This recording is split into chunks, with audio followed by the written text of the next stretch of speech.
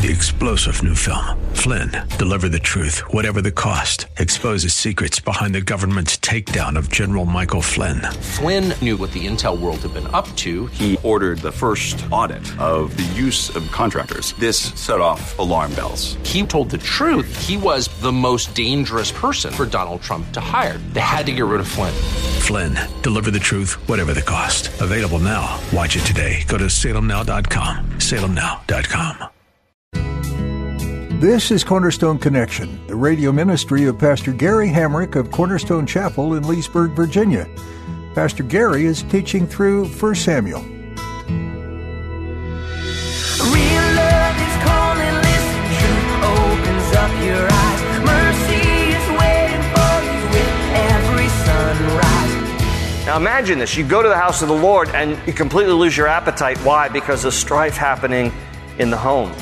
And this is not too unlike even today. There are different times you will come to church and feel like I can hardly listen to the Bible study, I can hardly worship, I can hardly want to talk to people. Why? Maybe there's strife going on at home, difficulty in a marriage, or difficulty with kids. It can really interfere with our walk with the Lord. And so we have to work harder at trying to focus on the Lord and not getting caught up. When it comes to our attention in really any area of our life, things tend to interfere constantly. Our schedules can get busy and distracting very quickly, and that can be extremely stressful. In today's message, Pastor Gary will remind you to give all that worry and anxiety you're carrying to God. He can handle all the drama in your life. He can handle anything and everything. So let Him. Let Him take all that so you can put your attention on the important things in life, like your family, friends, and your faith. At the close of Pastor Gary's message today, I'll be sharing with you how you can get a copy of today's broadcast of Cornerstone Connection. Subscribe to the podcast or get in touch with us. But for now, let's join Pastor Gary in the book of 1 Samuel chapter 1 with today's edition of Cornerstone Connection. Verse 1, Now there was a certain man of Ramathaim Zophim, of the mountains of Ephraim, and his name was Elkanah, the son of Jeroam, the son of Elihu, the son of Tohu, the son of Zuph, an Ephraimite. Now, by the way, in the margin of your Bible, you can just write in the margin 1 Chronicles chapter 6, 1 Chronicles 6, 22 to 26. In 1 Chronicles 6, it says that Elkanah is a Levite. It doesn't tell us that specifically here, but that's how we know he is of the tribe of Levi. He's a Levite, and thus his sons will also be Levites, including, of course, here Samuel. And verse 2 says, And he had 2 wives. The name of one was Hannah, and the name of the other Peninnah. Peninnah had children, but Hannah had no children. And this man, talking about Elkanah, this man went up from his city yearly to worship and sacrifice to the Lord of hosts in Shiloh. All right, pause there for a moment. So the Bible tells us that Elkanah is a very devout man, and he's going to go to Shiloh to make sacrifices. Now, Shiloh is the location at this particular time of the tabernacle of the Lord. Remember, before Solomon built the permanent structure in Jerusalem, the temple unto the Lord, there was a temporary temple known as the tabernacle, or also known as the tent of meeting. And it was just that. It was a tent. It was mobile. But at this particular time, it was situated in Shiloh. Now, Shiloh is about 15 miles north of where Elkanah lives, which tells us in verse 1 was Ramathaim Zophim. So he travels about 15 miles here to get to Shiloh, and he does it every year. And it tells us that he's offering sacrifices. Now, there are different types of sacrifices in the Bible. The kind of sacrifice that it is believed he's offering here is known as a fellowship offering or a peace offering, which would involve the slaughtering of an animal, but this was not a guilt offering for the sins of the people. This was a fellowship offering, a peace offering. He's worshiping the Lord. And typically what would happen is when you would bring a fellowship offering, you'd offer an animal in sacrifice to the Lord, and the priest priest then would help you to slaughter it, and then a third of the animal would go to God as a sacrifice. It would be burned up on the altar. A third of the animal would go to the priest as a way to help support the priest. They would eat it. It was part of helping to support them. And the last third, you would eat with your family right there in Shiloh. You basically have a barbecue. Now, if you go today, and we don't anymore because Shiloh's a part of the West Bank, but in the first couple of years that I was leading tours to Israel, we used to go to Shiloh. You can actually stand within that tent area where it previously was located because there's an outline of stones where the tabernacle used to be. And I've stood in the middle of that, right where this story is happening. There are shards of pottery still there all over the place. I may or may not have brought some home. But anyway, and I don't have any to show you because I may or may not have brought any home. But you can see a bunch of shards of pottery. Why? Because as the people would come there to offer their sacrifices, a third of a fellowship offering would be a barbecue. You'd actually eat it there. You'd cook it and eat it there. And there's all this leftover pottery and just shards and pieces of former plates and cups as part of worshiping the Lord and having a barbecue, part of the sacrifice. So here comes Elkanah with his wives, offering sacrifices. Notice this in verse 3, to the Lord of hosts. This is the first time that phrase is used to describe the Lord, but that phrase is used 281 times in the Bible. This is the first time. Lord of hosts translates literally Lord of the armies. That God is the Lord of a host of angelic armies. What is so interesting to me in this story is that here the Lord is the Lord of hosts, the Lord of the armies. And it's a strong term that means a God who is armed for battle.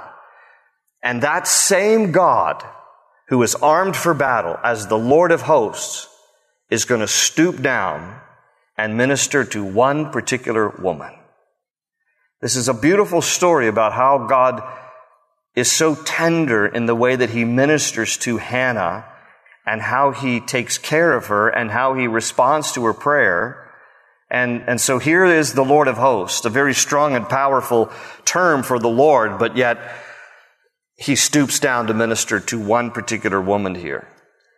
And it says in the rest of verse 3, also the two sons of Eli. Now, Eli is the high priest at this time. And so he's there in Shiloh, ministering there at the tabernacle. Along with Hophni and Phinehas, the priests of the Lord were there. Those are his sons. Now, we're going to find out a little bit later, these guys are wicked guys. These guys are troublemakers. They are practicing sinful things at the tabernacle of the Lord. I mean, these pastors' kids, they're rough. I mean, just telling you. And, but we're trying to keep it shallow, for them.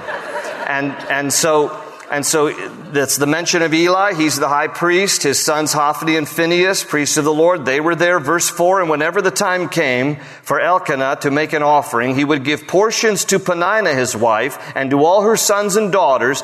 But to Hannah, this is how we know he loves Hannah the most. But to Hannah, he would give a double portion, for he loved Hannah, although the Lord had closed her womb. And so he, imagine this. So Elkanah's traveling there. He's got Peninnah, his second wife, and he's got, kids by her, and he's got Hannah. And it tells us that he gives Peninnah her portion, so they're having the barbecue portion of the fellowship offering. And Peninnah and her kids get McNuggets, right? But Hannah, she gets a double portion. He brings out Ruth's Chris for her. He's like, hey, I saved the best of this sacrifice for you. Why? Because he loved her. He loved her. He loved her more than he did Peninnah here. Hannah was his first love. But it adds there at the end of verse 5, although the Lord had closed her womb. Now, what's the theology on that? Because infertility is a real issue that a lot of couples face. By the way, Hannah is not the first, nor will she be the only or last woman in the Bible to experience infertility. Sarah, remember Abraham's wife, Rebekah, and her husband Isaac, for 20 years she could not conceive. Rachel, the wife of Jacob, Manoah's wife, she's unnamed, it's the mother of Samson. She experiences infertility. And in the New Testament, you have Elizabeth and her husband Zacharias, and Elizabeth would end up giving birth to John the Baptist. So all these different women suffered at different times with infertility, and it's a real thing that a lot of people have to deal with. But it says here that the Lord had closed her womb. And so this is challenging on different levels. First, what we need to understand is that God is the author of life. And as the author of life, He is the ultimate one who determines whether or not a woman gets pregnant. In Hannah's particular case, because it's going to repeat the phrase again in the next verse, the Lord had closed her womb. He closes her womb because He is preparing her for a greater purpose.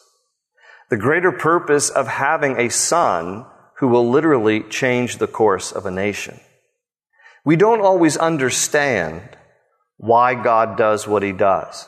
In His sovereignty, sometimes He does things that we cannot understand. And there are times that He does things that we will later understand.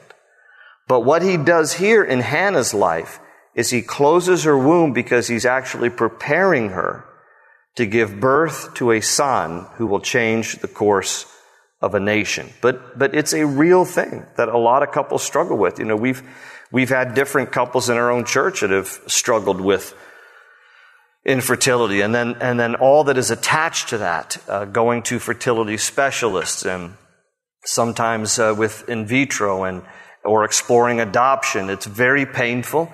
It takes a toll physically, spiritually, emotionally, financially, in every way you can imagine. And it's not something in particular that has touched my family, but in just, ministering to different couples over the years, it's something that is noticeably difficult. And so here you have a real life story in the Bible where a couple struggles with this. Obviously, because Elkanah has children with Peninnah, Hannah knows the issues with her, not with him. So she's going to naturally take this even more personally. This is difficult for her, as we're going to see as we continue to read this story.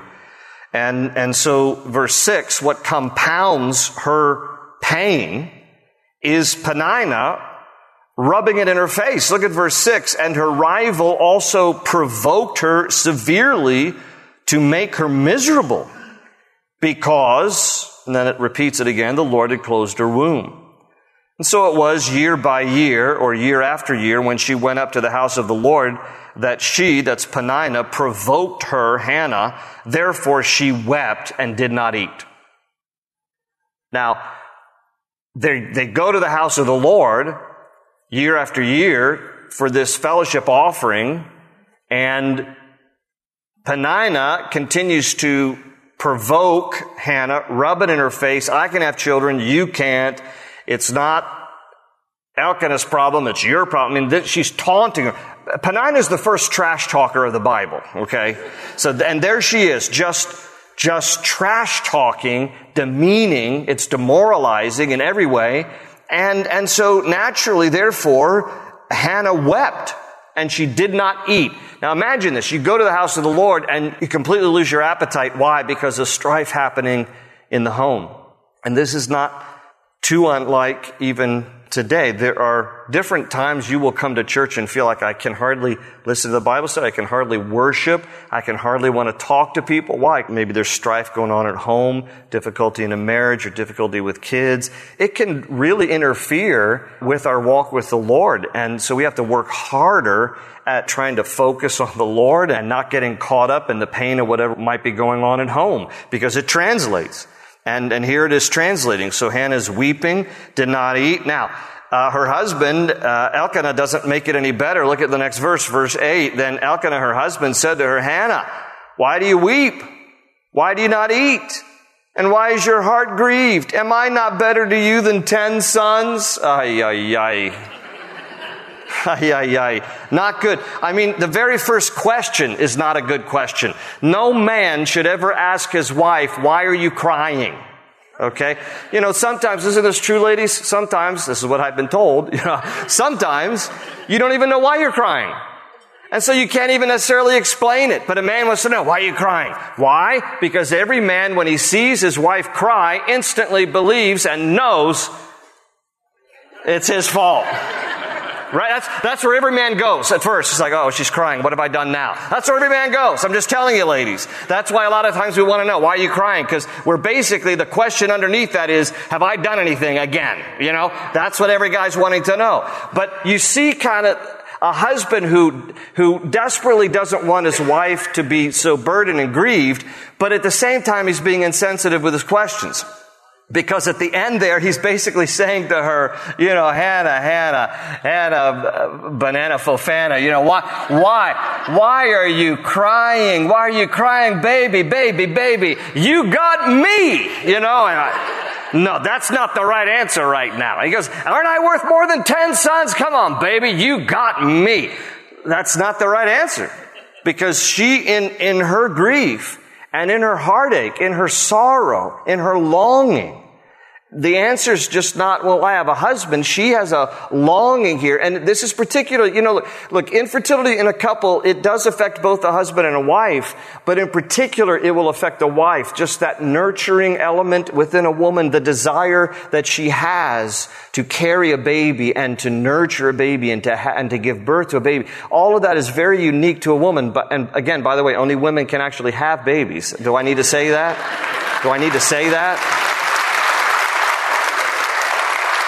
But it does affect both, no doubt, husband and wife. But there's something in particular, in a way that it affects the woman, the wife, that it doesn't affect the man, and the man sometimes thinks that he can just solve it.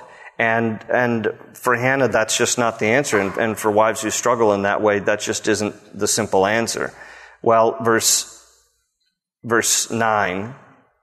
And so Hannah arose after they had finished eating and drinking in Shiloh. Now Eli the priest was sitting on the seat by the doorpost of the tabernacle of the Lord.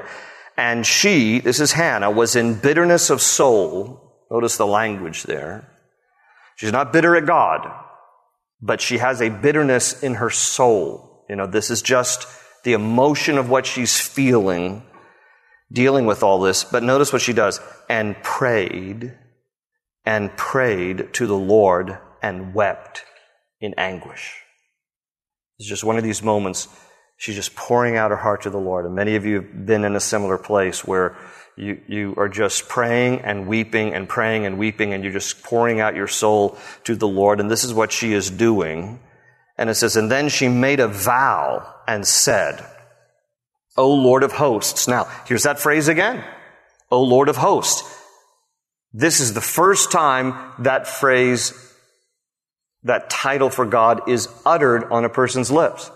So the first time it's mentioned in all the Bible was back up in verse 3. This is the first time that title for God is uttered off of someone's lips, and it's Hannah's. And she prays, O Lord of hosts, if you will indeed look on the affliction of your maidservant. It's a term she's going to use several times in this chapter, just talking about, I'm just your servant, Lord. I avail myself to whatever you want to do in my life. I just want to serve you. She says, if you will indeed look on the affliction of your maidservant and remember me and not forget your maidservant, but will give your maidservant a male child, then I will give him to the Lord all the days of his life, and no razor shall come upon his head. Now, pause there. This is her prayer. She's making a vow to God. She's saying, if you give me a male child, I will dedicate him to you. No razor will come on his head. What does that mean? That's a reference to the Nazirite vow. The Nazirite vow is mentioned in Numbers chapter 6. There were 3 basic components to a Nazirite vow. One, and a Nazirite vow, both a male and a female could take. It was usually a vow that an individual would take for themselves. In this case, this mom is taking it for her unborn son. Very similar to Manoah's wife. She also dedicated Samson to the Lord with a Nazirite vow. And the basic components were, number 1, nothing of the grapevine should ever touch his lips. No grapes, no wine, nothing of the grapevine. Why? Because someone under a Nazirite vow was never to be intoxicated. There was never to be any influence, any hint of intoxication. The second thing was someone under a Nazirite vow was never to be around a dead body. You couldn't go to a funeral. You couldn't bury someone that you loved. You were never supposed to be around even a carcass of a dead animal. Samson violated that, by the way, if you remember. Okay, and that was a matter of consecration. Okay, no intoxication, consecration. And then the third thing was not to cut your hair because it was a sign that you were under the vow. There wasn't anything magical about it other than it was a sign to let people know that you were under the vow. The day you cut it, you ended the vow. What was unique about what Hannah prayed for Samuel, in the same way that Manoah's wife prayed for her son Samson, was that this was a Nazirite vow for life. Again, someone could voluntarily take a Nazirite vow for any period of time, be it a male or a female. In this case, Samson and Samuel were placed under Nazirite vows by their mothers for their entire lives. So she prays this to God. You give me a male son, I'm going to dedicate him to you. It says, and it happened as she continued praying before the Lord that Eli watched her mouth. Now Hannah spoke in her heart, only her lips moved, but her voice was not heard. By the way, private prayers where you don't speak are heard by God. All right? If you just whisper a prayer, they're heard by God. If you don't utter anything and you just are praying it in your heart, they're heard by God. This is what this is telling us. But Eli looks at her and sees her praying. Her lips are moving. He doesn't hear anything. And notice what he says to her. Therefore, Eli thought she was drunk. And so Eli said to her, how long will you be drunk? Put your wine away from you. Now, what was she doing that made him think this? Like, was she staggering in her grief? Like, why would he think this? This is telling about the culture in the house of the Lord at this particular time. And he has good reason to wonder if people who come to worship are drunk because his own sons get that way. We'll talk about that later. And she answered and said, no, my Lord, I am a woman of sorrowful spirit. I have drunk neither wine nor intoxicating drink, but have poured out my soul before the Lord. Do not consider your maidservant a wicked woman, for out of the abundance of my complaint and grief I have spoken until now. And then Eli answered and said, oh, okay, well, go in peace. And the God of Israel grant your petition which you have asked of him. And she said, let your maidservant find favor in your sight. So the woman went her way and ate, and her face was no longer sad. Why was her face no longer sad? Is it because she believed the promise that Eli just spoke to her? Go and may God grant you the answer to your prayer that you're seeking? Or was it just simply because she, as a woman of prayer, had gotten the peace of God now in her heart? Okay? There's a lot more here to this story that we'll have to talk about, but our time has escaped us. We're going to have to close it there. Lord, thank you for this time in your word, and thank you, Lord, as always, that you speak to us through the still small voice of your Holy Spirit. And Lord, I just want to pray in particular for those couples who are struggling with infertility, Lord, and just pray for your comfort for them. And pray, Lord, if they long to have children, that you would grant them the desires of their heart too. And that you would just miraculously do a wonderful work that would amaze any couple that struggles in this way. And I thank you, Lord, for many couples who have had answered prayer in this regard. And we've seen, I've dedicated children to parents who were told they could never have children. And whether giving birth or whether adopting, we just thank you, Lord, for the homes that open up their hearts and their homes to children and how precious they are to you. Bless those who are parents and bless those who desire to be parents, Lord. And we just praise you and thank you together in Jesus' name. Amen and amen. God bless you all. Hope is an open ocean, jump in and you'll find the cornerstones, your connection, run towards your new life. That's all we have for today's edition of Cornerstone Connection. If you'd like to listen to this message from 1 Samuel again, or if you'd like to explore other messages from Pastor Gary, just visit our website, cornerstoneconnection.cc. Under the Teachings option, you can download our mobile app to stay connected with God's Word everywhere you go. You will also find our companion resources, These digital study guides are meant to give you even more insight into some of the studies Pastor Gary has done and are available free of charge to you. While you're there, take a minute to subscribe to our podcast on Spotify so you never miss another message. You'll also find links with more information about the church behind this ministry, Cornerstone Chapel in Leesburg, Virginia. If you're in the area, we'd love to meet you in person. Come visit us. You'll find service times and more information about Cornerstone Chapel at cornerstoneconnection.cc. With that, our time with you has come to an end for today, so put a marker in your Bible where we left off today in 1 Samuel and make plans to join Pastor Gary next time. Thanks again for listening to today's teaching right here on Cornerstone Connection. They say you're a wandering soul, that you've got no place to go, but still you know, you're not alone. Real love is calling, listen, truth opens up your eyes. Mercy is waiting for you with every sunrise. Hope is an open ocean, jump in and you'll find the cornerstones, your connection, run towards your new life.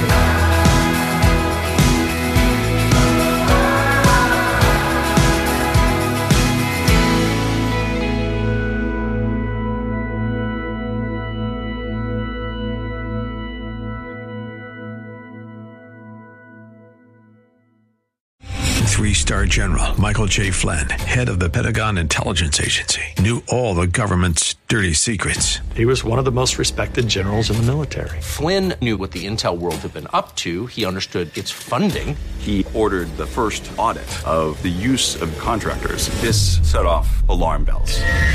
The explosive new documentary, Flynn, Deliver the Truth, Whatever the Cost, uncovers the facts behind this scandal. Flynn told the truth. He was the most dangerous person for Donald Trump to hire. I find out the worst enemy that I'm going to face in my life is right here in America. They took my assessment and they wanted me to change it. And I was like, I'm not changing it. They had to get rid of Flynn. With in-depth interviews, archival footage, and never-before-seen personal records of the man behind the headlines. I just felt like I was drowning. Flynn, Deliver the Truth, Whatever the Cost. Available now. Watch it today. Go to salemnow.com. salemnow.com.